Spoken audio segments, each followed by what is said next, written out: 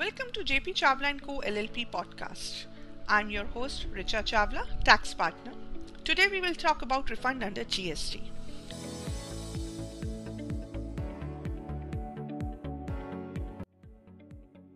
Timely refund mechanism is essential in tax administration as it facilitates straight-through release of blocked funds for working capital, expansion and modernization of existing business. Refund under GST are broadly classified into two categories. One is refund of inputs, which mainly covers zero-rated supply without payment of tax and inverted duty structure, and the other is refund of output side, which covers zero-rated supplies with payment of tax, excess balance in electronic cash ledger, refund due to wrong classification of place of supply. Section 54(1) of Central Goods and Service Tax Act 2017 states that the taxpayer who is claiming refund of any tax or interest or any other amount shall require to file an application on Common Portal within the period of 2 years from the relevant date. What is relevant date?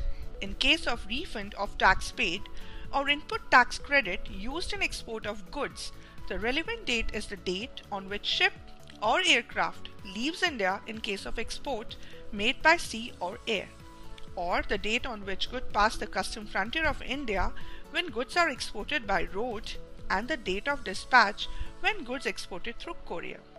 In case of refund of tax paid or refund of ITC of inputs or input services used in export of services, the relevant date is the date on which payment against such export invoices are received in convertible foreign exchange. However, the relevant date is the date of issue of invoice where payment is received in advance. In case of refund of ITC under inverted rated duty structure, the relevant date for it shall be the due date for furnishing of return under Section 39 for the period in which such claim for refund arises. That brings us to the end of this episode. We hope this refund under GST was beneficial to you.